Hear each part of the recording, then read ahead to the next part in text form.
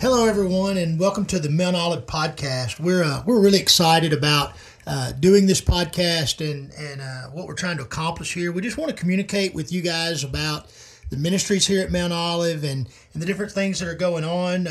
We'll have different people sharing information about their ministries that they lead here, and we'll also be trying to give you just some words of encouragement, instruction, and things like that. So we hope that you'll take just a little time as you're driving down the road or whatever you might be doing, exercising. That would be good. Just take a moment or two to listen to these podcasts and hopefully be encouraged and informed by them. And my name is TeeDon White. I'm the pastor here at Mount Olive, and I'm joined with our senior pastor, Tim Brewer. And Tim, how are you doing today? Doing good. Looking forward to it. We're entering into this winter part of the year, so it's cold outside, and it's good to be in here warm, drink a little bit of coffee. And so looking forward to jumping into some things here with this podcast. I think that will be encouraging and maybe a little bit enlightening, challenging. And I was thinking about this, thinking about the winter months. Obviously, things outside change. And the other day, I was walking around our house and landscaping, noticing some things, and saw these little weeds popping up because probably didn't do the greatest job putting the landscaping in. And so anyway, there's these little, and I went and got some weed killer sprayed on there. I thought, well, that'll take care of it. And then I noticed a few days later, not a whole lot was happening. They were still there and still green. And so I did a little research. Obviously, just got on the phone, looked up, weed killer, wintertime, does it work, kind of thing. And I hadn't really thought about it that much, but, in the wintertime, plants go more dormant. They're not doing a whole lot. And so when you spray that killer on there, it doesn't absorb it. They don't take it in and take it down to the root system. And so it doesn't really kill that well in the wintertime because they're dormant. And so you have to wait till they become more active and growing, and then they'll absorb that, and then I'll be able to get rid of them. I'm not sure what it says about a person who kills grass in the winter. But but I'm tracking with your story. I'm tracking with what you're saying. Though. I hate weeds in the landscaping. I thought, but my thought was they were so small, and if I can attack them when they're small, then it won't make that big a deal. And when the spring gets here, but yeah, that strategy isn't effective. So anyway, but then just the way my mind kind of works, I guess I was thinking about that, but I was thinking about growth and in Scripture. Paul's always talking about, he said, the one thing I labor for more than anything else is just laboring with everything I've got to help people grow in Christ likeness. And that should be the desire of all of us, that we don't have simply seasons of growth, but our growth is to be consistent every day of our life. God is doing things in our lives to help us to grow because we know that God's will. We read about God's will. We say we want to know God's will and so on. But one aspect of God's will is that we are constantly being transformed into the image of Christ's likeness. Our attitudes, our actions, our thoughts, everything about us. It's like when Paul is writing to the Romans in Romans 8. Many of us know that verse 28, it says, we know that that for those who love God, all things work together for good, for those who are called according to his purpose. And that is a wonderful promise. But then it follows that up in verse 29. It says, for those whom he foreknew, he also predestined to be conformed to the image of his Son. So God's will for all of us is to be ever growing in that image of Jesus Christ. And so I got to thinking about, how is it that what is God's growth strategy for us? Because I think there are some timeless universal principles that we see lived out in Scripture and communicated in a way that God initiates growth in our spiritual lives. And so I just wanted to talk about that a little bit in this podcast, and then we'll follow it up and the coming podcast get a little bit more specific, but just an overall general introduction to God's growth strategy.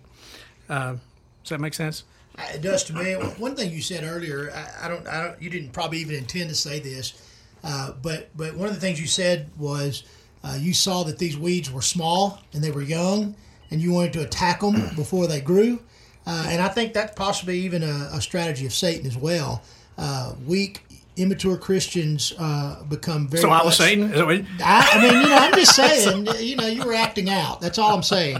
But as Christians, if we are always immature and we're not growing, I think we become even more susceptible to the attacks of Satan as well, and we see more havoc wreaked in the lives of Christians who aren't growing. So I think this will be great.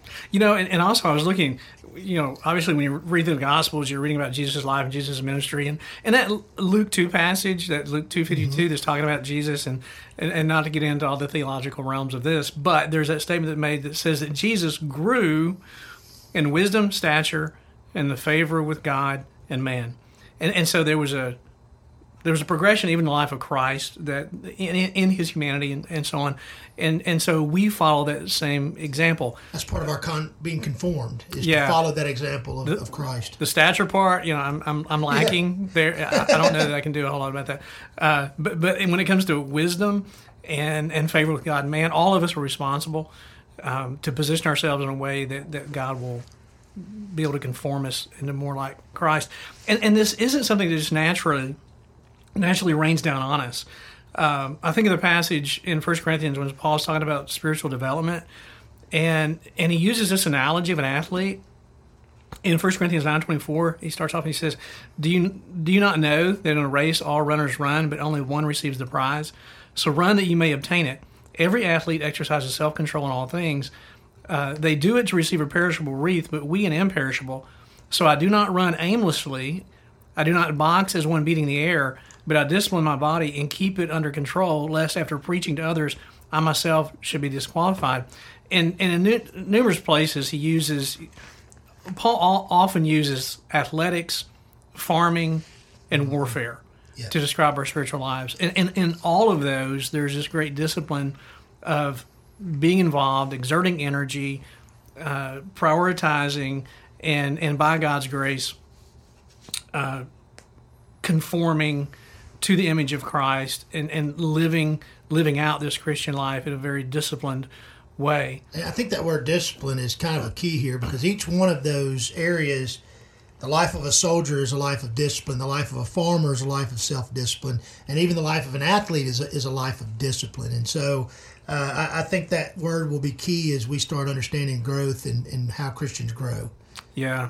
And then Paul also told the Philippians, talking about their salvation. We know that salvation comes by grace through faith, that it's, as he told the Ephesians, it's nothing that we can boast about. It's a gift of grace. But when he's talking to the Philippians, he says, therefore, my beloved, as you've always obeyed, so now not only in my presence, but also more in my absence. Then he throws out this phrase, work out your own salvation with fear and trembling, for it is God who works in you both to will and to work for his good pleasure. And so there again, there's that work out phrase. There's this responsibility that we have to, with all of our energy and all the opportunities, by God's grace, to work this salvation out. So just kind of an introduction on this today, thinking about the way that God works in our lives. A few things, and this isn't exhaustive at all, I don't think, but when I think about the way that God works in our lives, there are a few things that it seems like he always works around in this aspect of our growth in Christ-likeness, and it's God's Word. He uses His Word in our lives. God's people, He uses other people in our lives to challenge us, stimulate us, encourage us, and then God's acts of providence.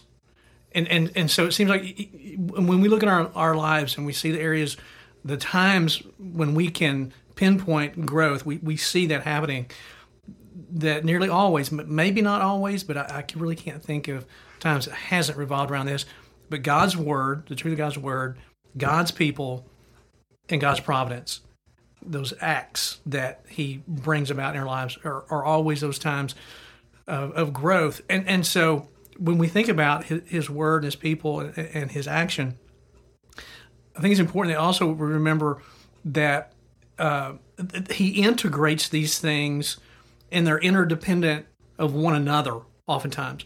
Like He'll be using His people and His Word, those come together. His providence and our understanding of His providence, His character, that the way He just meshes all this together, it's kind of like that in Romans 8:28 when He talks about He works all things together, that He's an integrating God, that he uses really all aspects of our life to draw us closer to himself.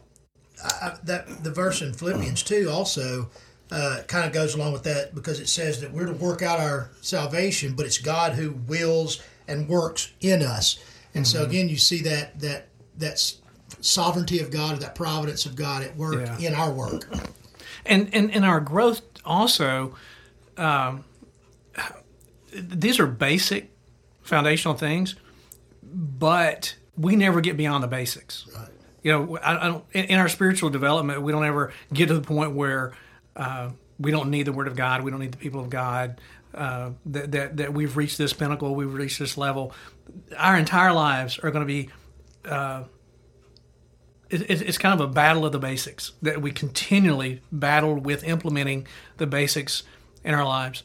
And so God continually integrates and works in these ways our entire life. We never get to the place where this isn't going to be fundamental and continuing in this way. So they're integrated, they're consistent, the way that he's going to continue to work in our lives. I have been reading through a book that's been really encouraging and challenging to me. It's called The Man of God, His Calling and Godly Life by Albert Martin. And I was just going to share a few thoughts that he's challenged and encouraged me with, dealing with this strategy of how God works in our lives. And just what I'd already mentioned, he had proposed in this, the way God integrates all aspects of our lives. He also makes this statement. He says, these means are ultimately useful only because of their divinely ordained function in enabling us to draw upon the fullness of life and grace that is in our Lord Jesus Christ. So he's talking about we get all of this because of who Christ is in us. And it is, again, God's will that Christ be fully developed in and through our lives, that we want to conform more and more to the image of Christ. And again, this is an ongoing thing. Now, something else that he mentions that I agree with and I understand, I don't like necessarily thinking about it, but I have to keep in mind the goodness of God too. Okay, here's what Martin says in the way that the God works in our sanctification. He talks about the context of our lives. He says, the ordinary context within which we cultivate this real growing, expanding life with God. So he's talking about growing in Christ-likeness, but he says this is the context. For God's people in general, and especially for God's servants in particular, the context is one of suffering, tribulation, affliction, temptation, and opposition. Now, doesn't that sound great? Certainly that's challenging, but one thing that stands out about when you read that is how, in contrast to so much of the gospel messages we're hearing in mainstream churches today, and we wonder why maybe Christians are struggling in growth, and when you're told that your growth comes when you are healthy, wealthy, and wise, maybe we're teaching wrongly in the church today. What do you think about that? Well, and I think it's natural. All of us have this because of our sin nature. I think have a desire to. I want to be healthy. I want to be wealthy. I want to enjoy. I want to be happy. And so we put happiness as the ultimate goal. But we know that's with God, it's holiness. It's not happiness. And so I think, especially in our culture today, there's this message that goes out that says, God is good, God is loving. So if you're faithful and obedient to God, then He's going to bless you with all the things that will make you happy. And God promises joy and peace, but those things aren't dependent on happiness. They're a deep dependence on God's sovereignty and providence. And so I think we confuse sometimes peace, contentment, joy for momentary happiness or worldly happiness. It's not a pleasant thought to know that God often grows us through those situations. But I think if we look to the testimony of Scripture in the New Testament, we'll see that to be true there. Yeah. And just anecdotally in our own lives, when we look back at the times when we've grown and grown closest to God, I think we'll see that to be true as well. Yeah. And we know that ultimately what we're going for is to experience God in the fullest way possible. And that's where we really find ultimate joy, is in that relationship with God. Well, what draws us deeper into the relationship with God is when we recognize our complete dependence upon God. And oftentimes, in order to recognize our complete dependence upon God, we have to be put in a position where we need Him desperately. And that is in this context of suffering, tribulation, affliction, and so on. There's a pastor back it was in the 19th century. He was a contemporary of J.C. Ryle and Charles Spurgeon. His name's Octavius Winslow. And Martin quotes him in his writing. I just want to read a little bit of this. He says, we verily believe that no Christian is thoroughly versed in the evidences of the truth of the Bible or is in the right position to understand its divine truths until he is afflicted. Ouch. Okay. And then he quotes Luther. And he says, Luther remarks that he never understood the Psalms until God afflicted him. That it was in his affliction that the Psalms really came to light and caused him, as he would say, to fly to the Word of God in every sorrow. But it was like the sorrow was the blessing, in that the sorrow drove him to the psalmist. Sure. And that's ultimately what God is wanting us to experience, this experiential relationship with God. Winslow goes on, he says, what can we know of the promises, the sympathy, the edification of God's Word? Its perfect adaptation to the crushed and sorrowful condition of our humanity, but for a trial. He's saying we need trials to put us in that position. He says, thus, more than one half of the Bible is a garden enclosed, a spring shut up, a fountain sealed, until the Lord lays sorrows upon our hearts and brings us into circumstances of adversity. Then this garden unveils its beauty, and this spring pours forth its refreshment, and this fountain overflows with its rich and varied supply. But he's saying what opens up the beauty of Scripture is when we flee to it in our state of desperation. And so it's like our desperation is a key to experiencing the fullness of God. That's not a fun truth. Yeah. But certainly you begin to see how dependence on God, can we really see God's providence apart from suffering and God providing in times of suffering, God being sovereign over our situations. Man, I want to grow, I think. When Luke's writing in Acts, and one of the things he says here, and Paul's planting churches and doing the great things that Paul did, but in Acts 14, he writes, he says, when they had preached the gospel in that city and had made many disciples, they returned to Lystra and Iconium and to Antioch, strengthening the souls of disciples, encouraging them to continue in the faith, and saying that, now listen to this, and saying that through many tribulations we must enter the kingdom of God. That it's through those tribulations that we really experience the kingdom of God. And as, like you mentioned earlier, you can survey Scripture, and you see this over and over again. When you look in Psalm 119, which is that psalm that's all about the Word of God and celebrates, what the psalmist does in Psalm 119 is it's like he's celebrating the blessing of affliction. When he makes the comment in verse 71, where he says, it is good for me. Now, get this. It was good for me that I was afflicted, that I might learn your statutes. So the psalmist again is saying that affliction is the key that unlocks the experiencing of God. Wow. And so it's within this context, this atmosphere of trials and tribulations, and then in that atmosphere, then incorporating other disciplines in our spiritual lives that will allow us really to grow more and become more like Christ. So I don't want to end this on feeling discouraging, like, oh, that stinks. I don't really want to think in that direction.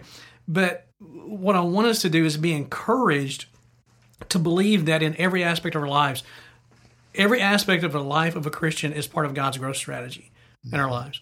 And hanging on to that promise, that truth, that because of our calling, because of who we are in Christ, God is going to be at work in our lives. And through His providence, He is consistently working to conform us more to the image of Christ.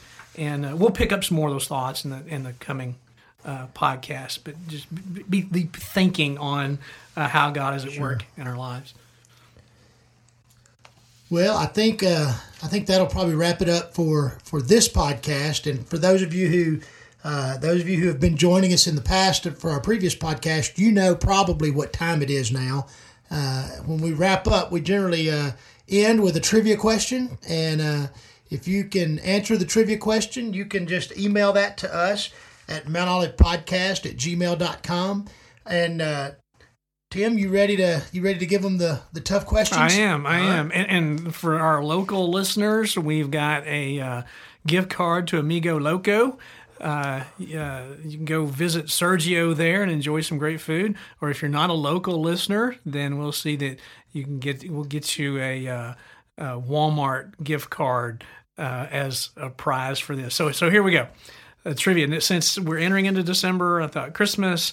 Here's something about Christmas. What well-known Christmas carol became the first song ever broadcast from space? From space. What well-known Christmas carol became the first song ever broadcast from space? And I'll give you a hint. It was in 1965. I don't know how much of a hint that is. I was going to say, well, you gave it away. Okay, so run to you're already on your phone or something like that. So yeah, TeeDon, tell us again how they can get in contact with us. So we really want you guys to interact with us. We want you to contact us. For the trivia question, if you want to just email that answer to us at mountoливepodcast@gmail.com. That's mountoливepodcast@gmail.com. You can send that answer into us. Whoever gets it into us first, we'll get you the prize. But we also want you to be in contact with us as well. If you want to go to our Facebook page, you can message us there. You can go to our website at mountoливeguy.com, and you can get in touch with us there. Also, the church's email address, which is mountoливebc@windstream.net. You can contact us there. You can call us here at the church. Also, we have this podcast that we post up on our Facebook page. We have a YouTube channel where you can check out our podcast. So we're trying to communicate with you guys, and we'd love it if you would communicate back with us and let us know what you're thinking and let us know you're listening. Also, if you listen to our podcast, try to share it with other folks in the church and friends, and hopefully others can be encouraged through this podcast. So, Tim, I think we're going to wrap it up. I've enjoyed it, and hopefully we'll be back to expound on this a little bit in the next podcast that'll be coming up in a couple of weeks. Looking forward to it. So, till next time, be safe, be good, and have fun.